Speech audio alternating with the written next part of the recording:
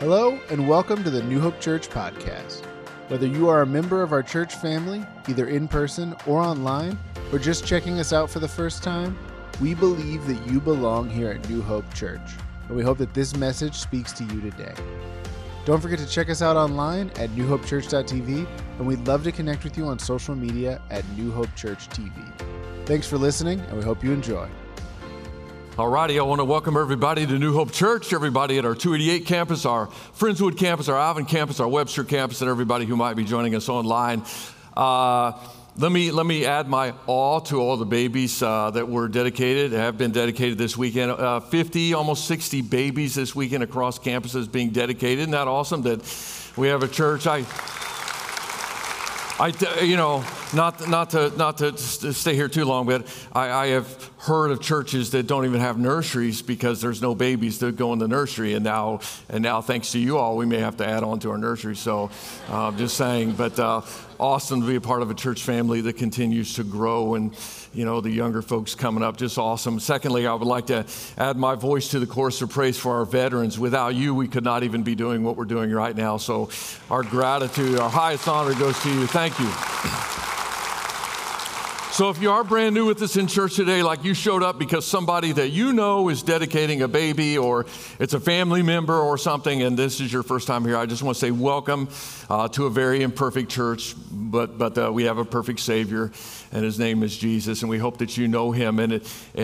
Or if you just came on your own today, if you just kind of stumbled in here because you heard there were free donuts, welcome to our free donuts. On a limited basis until we run out, but we're glad that you're here, even if it is for something like that. I will say this up front, and I kind of want to put the cookies on the bottom shelf here so that everybody can reach them.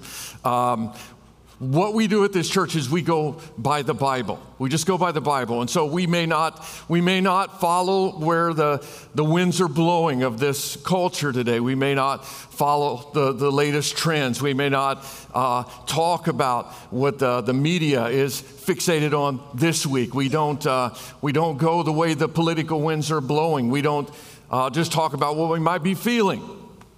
That's because feelings lie, and we don't want lies at this church. We want the truth, because it's only the truth that will set us free. So that's where we need to start.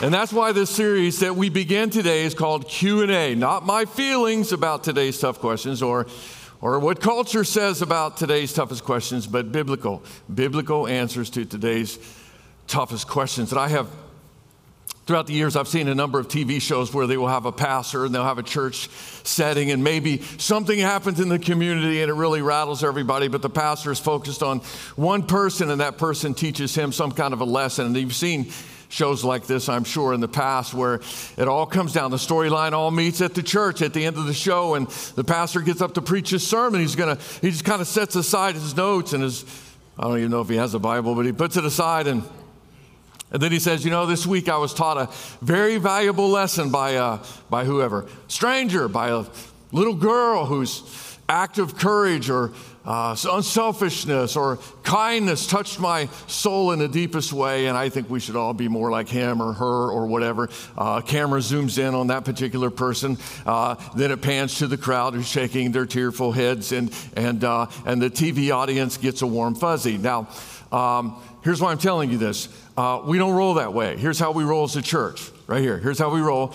And the reason I'm saying this up front today is because what God says here doesn't always produce warm fuzzies here. If you think it does, you haven't been reading your Bible. It doesn't always produce warm fuzzies. And if you're just looking for warm fuzzies that aren't based on truth, that aren't based on reality, probably a better bet to go here. That's probably your best bet right there. If you're keeping track, that's joke number one about Hallmark this year for this Christmas season, and they'll continue to rain down upon you. But anyway, if you want truth that may not produce warm fuzzies, that might be contrary to what you're feeling, that might not be politically correct, but truth that will help you to live the way that God wants you to live, then join us, not here, but here. Join us here in the Bible. And the question that we're going to talk about today, if you don't know, by the way, if you just showed up, we ask our church family to submit questions, and boy, did they.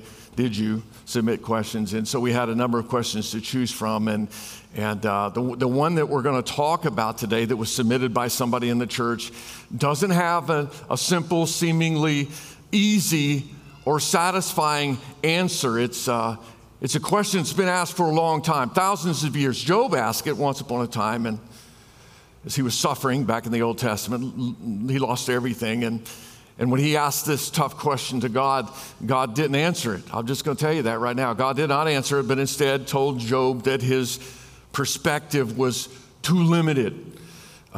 David asked this question multiple times, and we see that in the book of Psalms. Elijah asked, and I'm sure there are others who asked the same question, but the question that was asked by somebody in our church is this. They say, I have a question I've been having a hard time trying to understand. If we're all God's children and He wants the best for us, and He has the power to stop suffering, why does He let bad things happen to young children? Please don't be upset with the question. It's really testing my faith. Thank you for your time. Now, to whoever wrote this, I am not upset that you asked this. Neither is God upset that you might be wondering these things. This is a question that we need to wrestle with this question. And I say that today because this question has been asked many, many times. As I said, for thousands of years, but people are still asking it. Even if you did not submit the question, I'm sure that kind of some of the questions have gone through your mind that would match up with this particular question. Somebody in our church wrote and asked me, and the question takes many forms. It might look like this. Why do bad things happen to good people, innocent people, children? Why do good people sometimes suffer more than bad people suffer? Why does God allow suffering in the first place? Why doesn't God stop evil in this world? These are all related. If God is all powerful, why doesn't He stop evil and suffering? If God is all powerful and chooses not to stop evil, why do we call Him loving? Surely He's not a loving God if He could, but He doesn't stop evil, stop suffering. And here's kind of where it gets really, really personal. Why did God let my loved one die? Which is another way of asking this question that gets asked all the time. Why didn't God answer my prayer?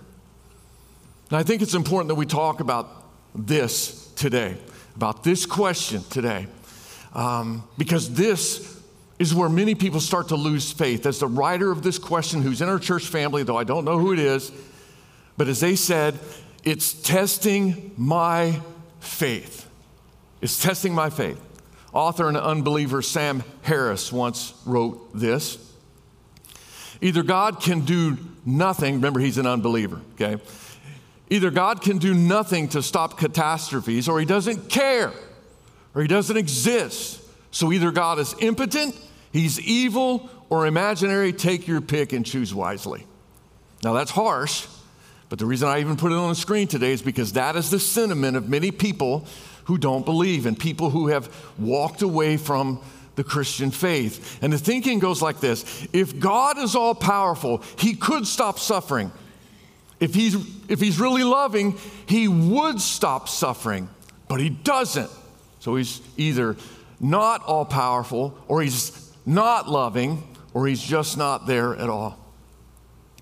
Ted Turner, the founder of CNN and outspoken critic of Christianity, so much so that one time he called Christianity the religion of losers.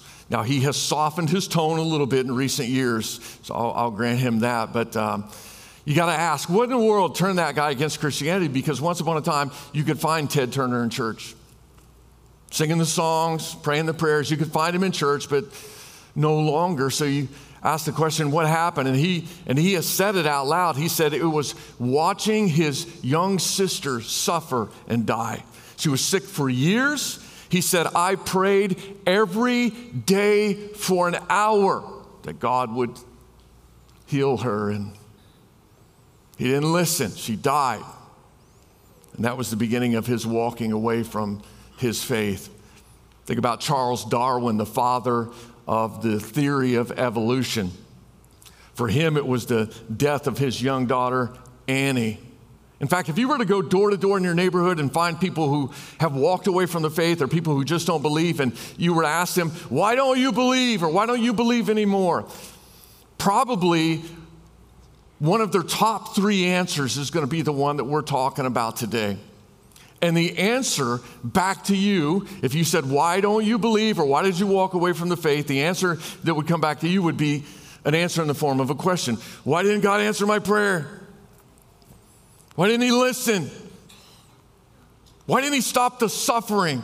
Why didn't he stop the evil? Why didn't God intervene? We begged God, but God was a no-show. And there might be someone else with us in church today whose faith is shaking beneath the load of doubt and suffering while your prayers seemingly go unanswered. And for you and for all of us who encounter people that are feeling these same things, this, my friends, is an important sermon that I am woefully unqualified to preach.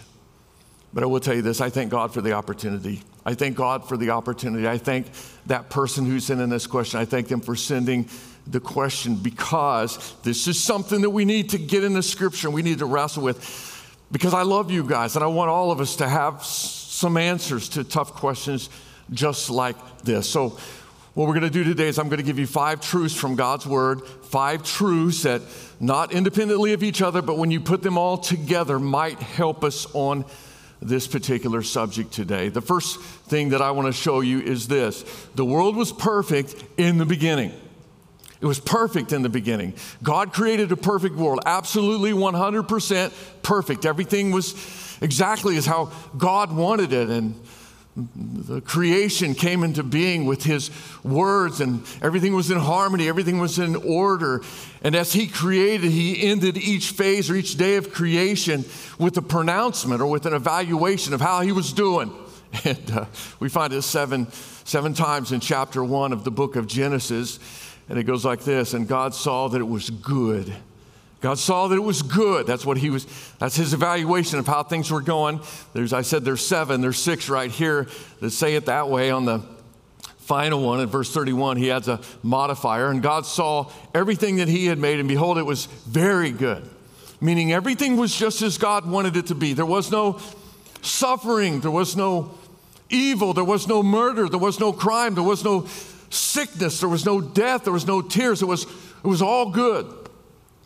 Which begs the question, how did we get from here to where we are right now, to any time that we turn on the TV, we are inundated with sickness and death and constant reports of evil and destruction. How do we get from there to where we are now? One word: sin. Sin. If you're taking notes, sin messed up everything. Absolutely 100%. Things were perfect in the beginning. In the beginning, the world was exactly as God wanted it, but then it was messed up when Adam and Eve chose to go their own way and disobey God. And we'll talk another time about who sinned first.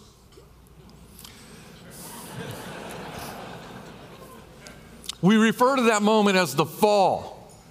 And fall we did. All misery, all suffering, all sickness, all death, all evil can be traced back to that moment in the garden when mankind messed up God's creation by choosing to go their own way instead of going God's way. And it's only gotten worse since.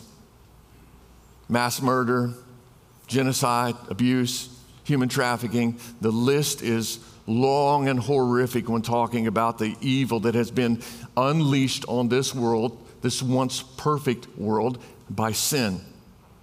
And here's where some would make the argument, okay then, God must not be all powerful because he could stop it. If he was all powerful, or if he was loving and all powerful, he would just stop the evil. Why doesn't God stop the evil? Well, let's go there. If you're taking notes, number 3, God gave us free will. God gave us free will. God made the decision to give mankind free will. We get to choose what we do.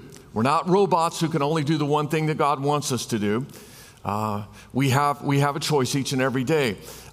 We still have a say in our behavior every single moment of every single day. And not so surprisingly, all people would include who? Include you? Include you?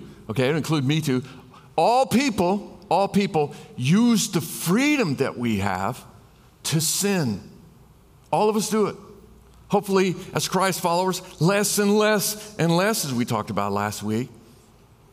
But everybody sins. Everybody uses their freedom to sin, and some do so in spectacular ways with great harm to themselves and to others.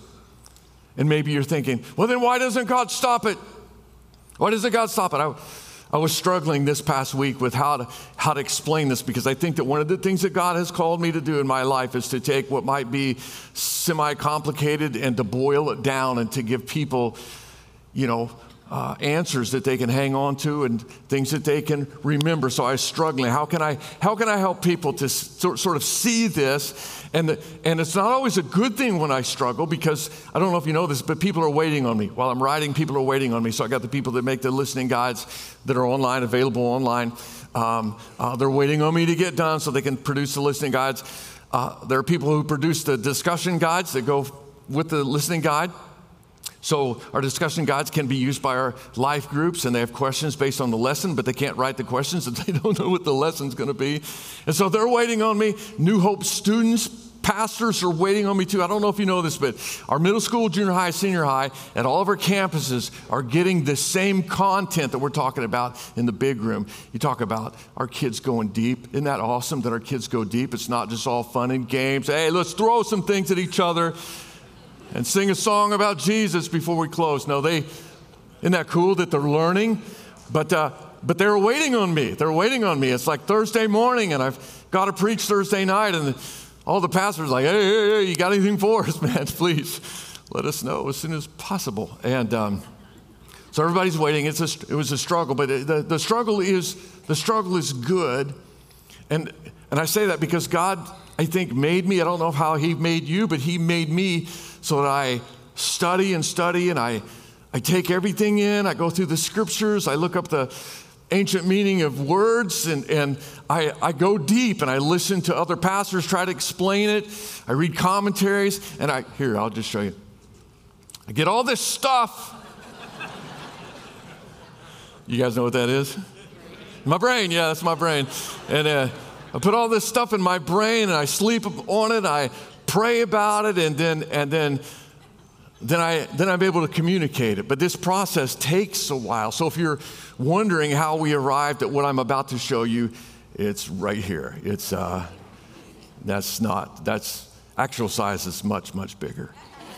But anyway, so why doesn't our all-loving, all-powerful God just push the button? Surely you could push the button, God, and just stop evil. Surely He could just push the button and stop the consequences of the fall that we've been living with ever since the Garden of Eden, which would include sickness and suffering and death. Now, as stated, God has given us free will, and if you were to put it on a graph, it might look something like this: freedom on one side, and then no freedom all the way over here. Guess where you are? Guess where you are? You're right here. You're right here. You, my friends, have freedom. God has given you the freedom to choose. You can get up in the morning and decide what it is that you will do, and hopefully you'll decide to follow what God is leading you to do, as again we talked about in the last series. But having this freedom also means that you can make a different choice. You could choose to sin. You could get up at the beginning of the day and just go, I'm going to sin today. I'm going to do whatever I want to do today. And you could literally open your Bible to Exodus chapter 20, where the 10 Commandments are listed. You could just write them down in order and then go, I'm going to break every one today. I'm going to start at the top and just every single command I'm going to break. And that's just, I'm not making a suggestion that you do that. That's a terrible thing, isn't it? And that's not what God wants us to do with our freedom. In fact, God encourages us not to use our freedom to indulge in the flesh, that is to sin, rather to serve one another humbly in love. And right there in this verse, you can see both sides of this coin of freedom. You can use your freedom to hurt others, to sin, and thereby hurt others, or hurt yourself, or you can choose to serve others humbly in love. That's the choice that you get to make. So follow me here now. If God wanted to take away our ability to choose to sin, like we're here and we can choose to sin. If he wants to take away our freedom to be able to choose to sin, he has to move us over here, which would take away all of our choices. It would take away our ability to choose to serve one another humbly in love. And if he does that, he's a dictator. And I don't know what you think of God, but I'm going to tell you right now in church, and I'm not lying, God is not a dictator. God is not a tyrant. He's our loving Heavenly Father, which is a great analogy, by the way. If a father says, you know what, my kids, if I give them too much freedom, they're going to get hurt. They're going to, so no more freedom for you. You can't ride a bike because you might fall off and get some kind of an injury. Or that skateboard, give me that skateboard. No more skateboard. Or you're not going to play organized sports, or you're not going to go to a friend's house. Just stay in your room until you're an adult. And, you're on lockdown for the rest of your life, at least your life that you spend here at this house. And it's for your own good, because I don't want you to have any pain or suffering. You are now on lockdown. That's not freedom. That, my friends, is a dictatorship. And there's no love in a dictator-type relationship, only control. But God, who is a loving Heavenly Father, gave us freedom because he loves us and because he wants us to willingly and freely choose to love him back. That's what he's hoping for. And might I remind you, the world was perfect in the beginning. Sin messed everything up. We have freedom. And even though you might use your freedom to make all of the right choices, not that anybody in church is perfect today, but let's just say you get up every day and you prayerfully think through your day and you make hard choices based on God's word to do what it is that he's asking you to do. You're following Jesus the absolute best that you possibly can. Even though you might be doing all of the right things, you still live in a messed up place. And other people use their freedom to sin, to do things they shouldn't do. So you or someone that you love may suffer because of somebody else's choices, and also because you just have an address on the earth. Jesus once upon a time said, if you got an address on the earth, you will have trouble. When you live here, like we're all living here right now, you're going to have some trouble. And maybe you're thinking right now, well, I don't claim that verse. I'm claiming the good verses. I don't like that one. Those are the words of Jesus, by the way. It's not a choice whether or not we're going to claim them. It's just the truth right here. And maybe you think, well, I don't necessarily like that. But I will tell you something about the Bible. God tells us the truth, the whole truth, and nothing but the truth. And if somebody today is thinking the Bible's all like puppy dogs and rainbows and butterflies and it's all good, I included what I'm about to share with you on the digital listening guide, just to show you that God is really honest in his word. Because in the Bible, sometimes the good brother is killed by the bad, Genesis 4. Sometimes famines occur, several places in the Bible, but here's one, Genesis 41. Sometimes a beloved wife like Rachel dies in childbirth, Genesis 35. Sometimes nations are conquered by countries more evil than themselves, Daniel 1 and following. Sometimes livelihoods, families, and good health are destroyed by the enemy, that's Job chapter 1. A man that Jesus called the greatest man to ever live was unjustly murdered in prison by an evil woman. That's Matthew 11. Righteous men's truthful sermons are rejected by a culture that goes so far as to kill them. Acts chapter 7. Some prayers lifted up to spare the lives of Christians who are in difficult times. Some of those prayers are granted. Acts chapter 12. Some are not. Also, Acts chapter 12. God's intervention seems to us on this side of eternity sometimes arbitrary and random. But just let me tell you something. God always has a plan. God always has a plan. And he has promised us, even as Jesus has said, in this world you will have trouble. That's a promise that we can see is a reality. God has also promised that in the end, he wins. In the end, God wins. In the end, all will be made right again. You think about Job in the Old Testament. He lost everything except for his faith, and God turned things around for him. You got a Joseph also in the Old Testament. He was sold into slavery by his brothers who hated his guts. He was lied about. He was thrown into prison. And for a long time, he went through this for a long, long time. And finally, God turned things around for him. And then you got Shadrach, Meshach, and Abednego, and they were about to be thrown into a fiery furnace. And they told the king, you can go ahead, throw us in there. We believe that our God will save us. And then it's almost like they could start to feel the heat, and they're like, but even if he doesn't save us, we believe he has a plan. And they threw those 3 guys into the fiery furnace.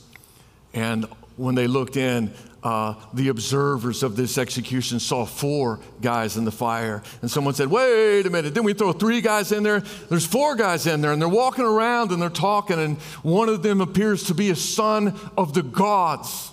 Boy, they were so close, weren't they, with that description, because many now believe that that was an Old Testament appearance of Jesus, who always goes with us when we go through the fire. In fact, if you're taking notes, number 4, Jesus always goes with us. Oh, you're never going to go through anything alone. He's always going to go with you. Our Savior was horribly treated when he was here. People ridiculed him. They yelled at him. They plotted against him. They tried to disrupt him when he was teaching folks. They tried to intimidate him. They tried multiple times to cancel him. Finally, they killed him after they had tortured him and spat upon him. And if anyone could understand what it's like to go through difficult times, it is Jesus. He knows what it's like to go through difficult times. He knows what it is like to suffer. That's why Hebrews says this about him.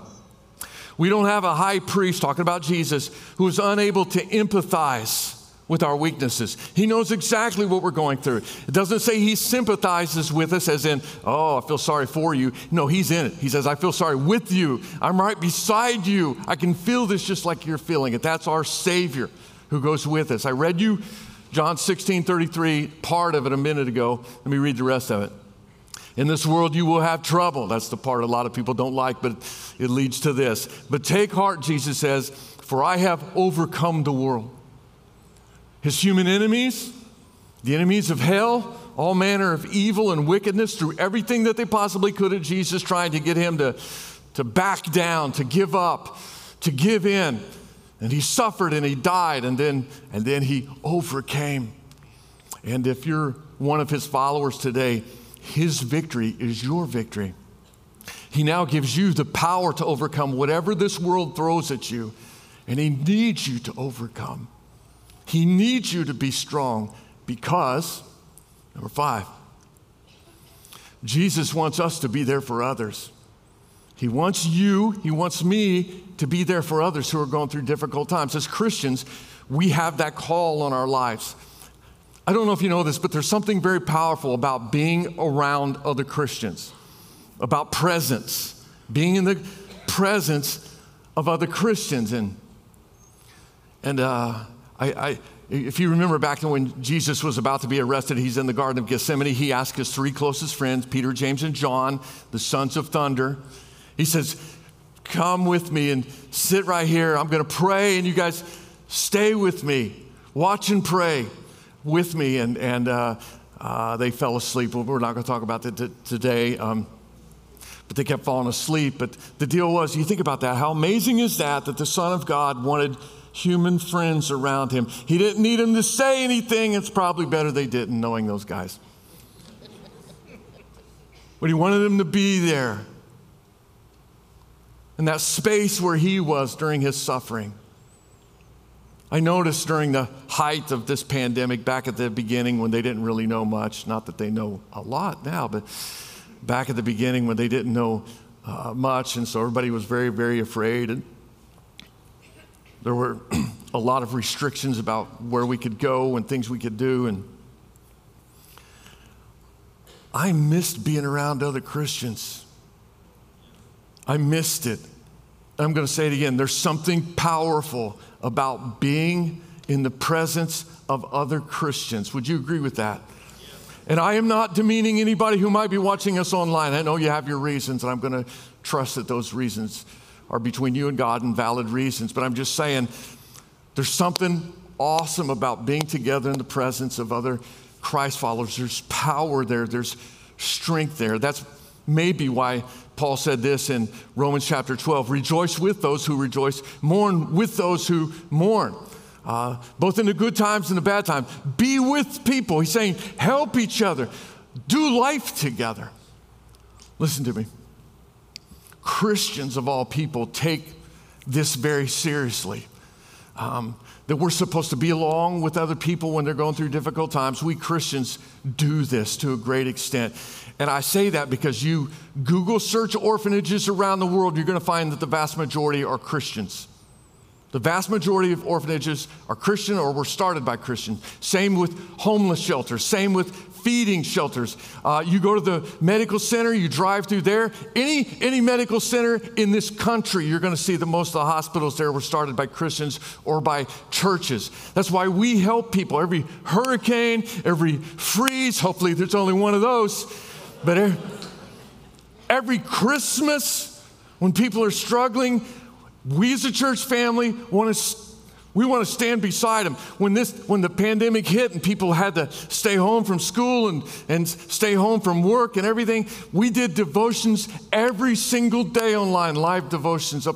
We got up to 200 and some devotions that we did. And the reason that we did that is because God put on my heart, I don't want people to be alone through this. We're not supposed to struggle alone. But we Christians take this seriously. Why are we like that? Because this is what God has called us to ease the suffering of our fellow man while looking forward to something better. 2 Corinthians chapter 4 says, our light and momentary troubles, and by no means is he diminishing what anybody goes through, but he's trying to put it into perspective here because anything that happens on this earth is temporary because this earth is temporary. That's what he's saying here. For our light and momentary troubles are achieving for us an eternal glory that far outweighs them all. So we fix our eyes not on what is seen, because I'm going to mix it up here. What is seen is temporary. What is unseen is eternal. The most important things are things that we cannot see, what God is doing in us and through us. Heaven is unseen at this point. And that's what we're looking forward to. We're looking forward to heaven with Jesus. And so the best thing that could happen to us in the worst times here of suffering, the best thing that could happen is that it refocuses our eyes on Jesus, the author and the finisher of our faith. I don't know if you know this, but someday God's going to make all things new again. He's going to right the wrongs. There will be judgment, and some people, there will be punishment. We know that from Scripture. There will be rewards for endurance and for faith. And I'm, of course, talking about the end of time, and I'm talking about heaven.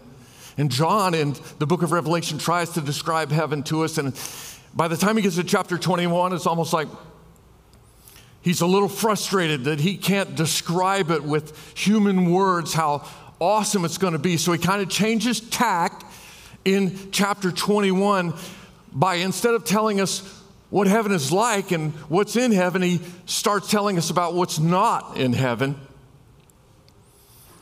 This is verse 4. God will wipe every tear from their eyes. It means there's going to be no more tears. There will be no more death. There's going to be no more mourning, no more crying, no more pain, for the old order of things has passed away.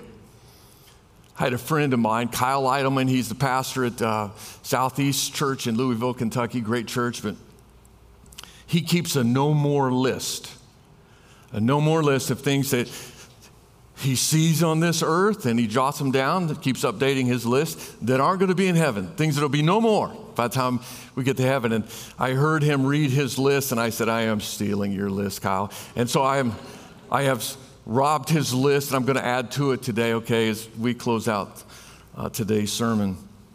Let's just start with John's list here.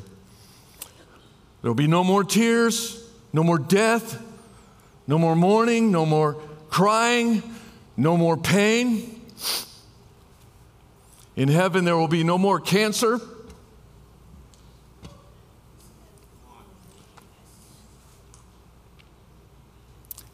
No more divorce, no more rejection, no more loneliness, no more depression, no more wheelchairs, no more pacemakers, no more chemotherapy.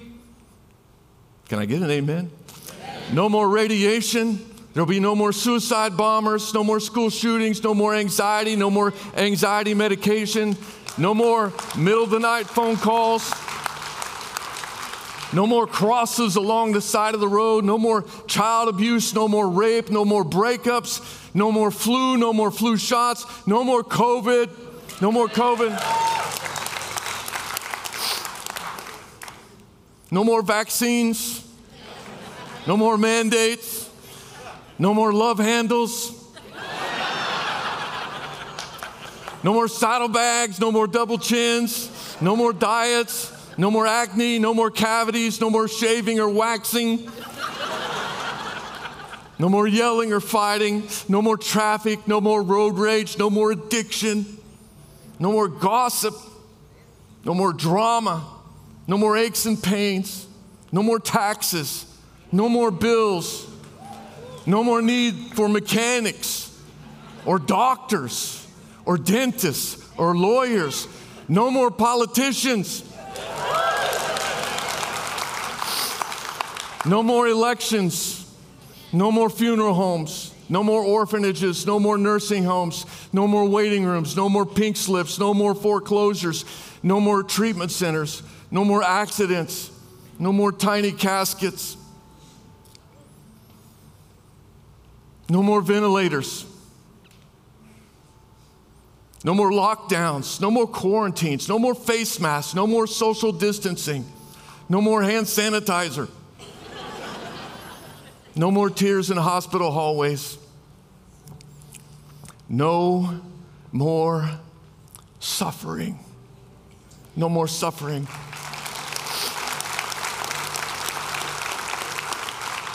Revelation tells us that the one who's seated on the throne will right the wrongs that have been done here. Justice will be served. And those who've made Jesus their Lord and Savior will be forgiven. No sins on their record. They will be welcomed into heaven as if they are God's son because they are walking into heaven in the righteousness of Jesus Christ. That, my friend, I hope is you. Okay? So here we go. Heaven someday, that's what I'm talking about.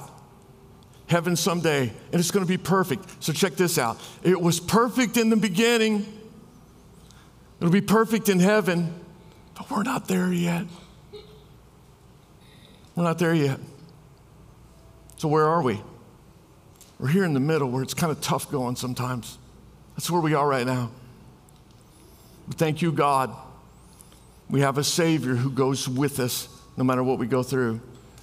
Thank you, God, that you have a plan. Thank you, God, that your plan is good. Thank you, God, that someday we get heaven. And thank you, God, that we have good people to journey with on this earth. Somebody say amen and then stand with me. Come on, stand up. All right, so if you don't know Jesus as Lord and Savior, if you've never accepted the price that he paid for you on the cross of Calvary, now is the chance to do that. And you need to do that. You need to do that so that you can be at the party with us someday in heaven. And there will be prayer partners down at the front of the room. You can come and they will help you with that decision, or they can pray for whatever prayer need you might have today, all right? Let's bow. God, thank you for loving us. Thank you for the tough questions that make us think and make us dig. And I pray, God, that today your word has helped somebody who might be going through difficulty right now. And I pray that all of us would be willing. I know we're able. I pray that we would be willing to walk alongside somebody who is going through a difficult time and just give them a word or a note of encouragement so that they can make it they can make it, Lord. And I pray that you bless us, God, as we follow close to you, even though this life sometimes is difficult. Help us, Lord, to always focus on you. I pray this in the powerful name of your Son, Jesus, and all the people said, amen. God bless, guys. We'll see you next time. If you enjoyed the podcast, we encourage you to subscribe, share it with friends and family, or let us know by tagging us at New Hope Church TV on social media. We would love to connect with you. Thanks for listening.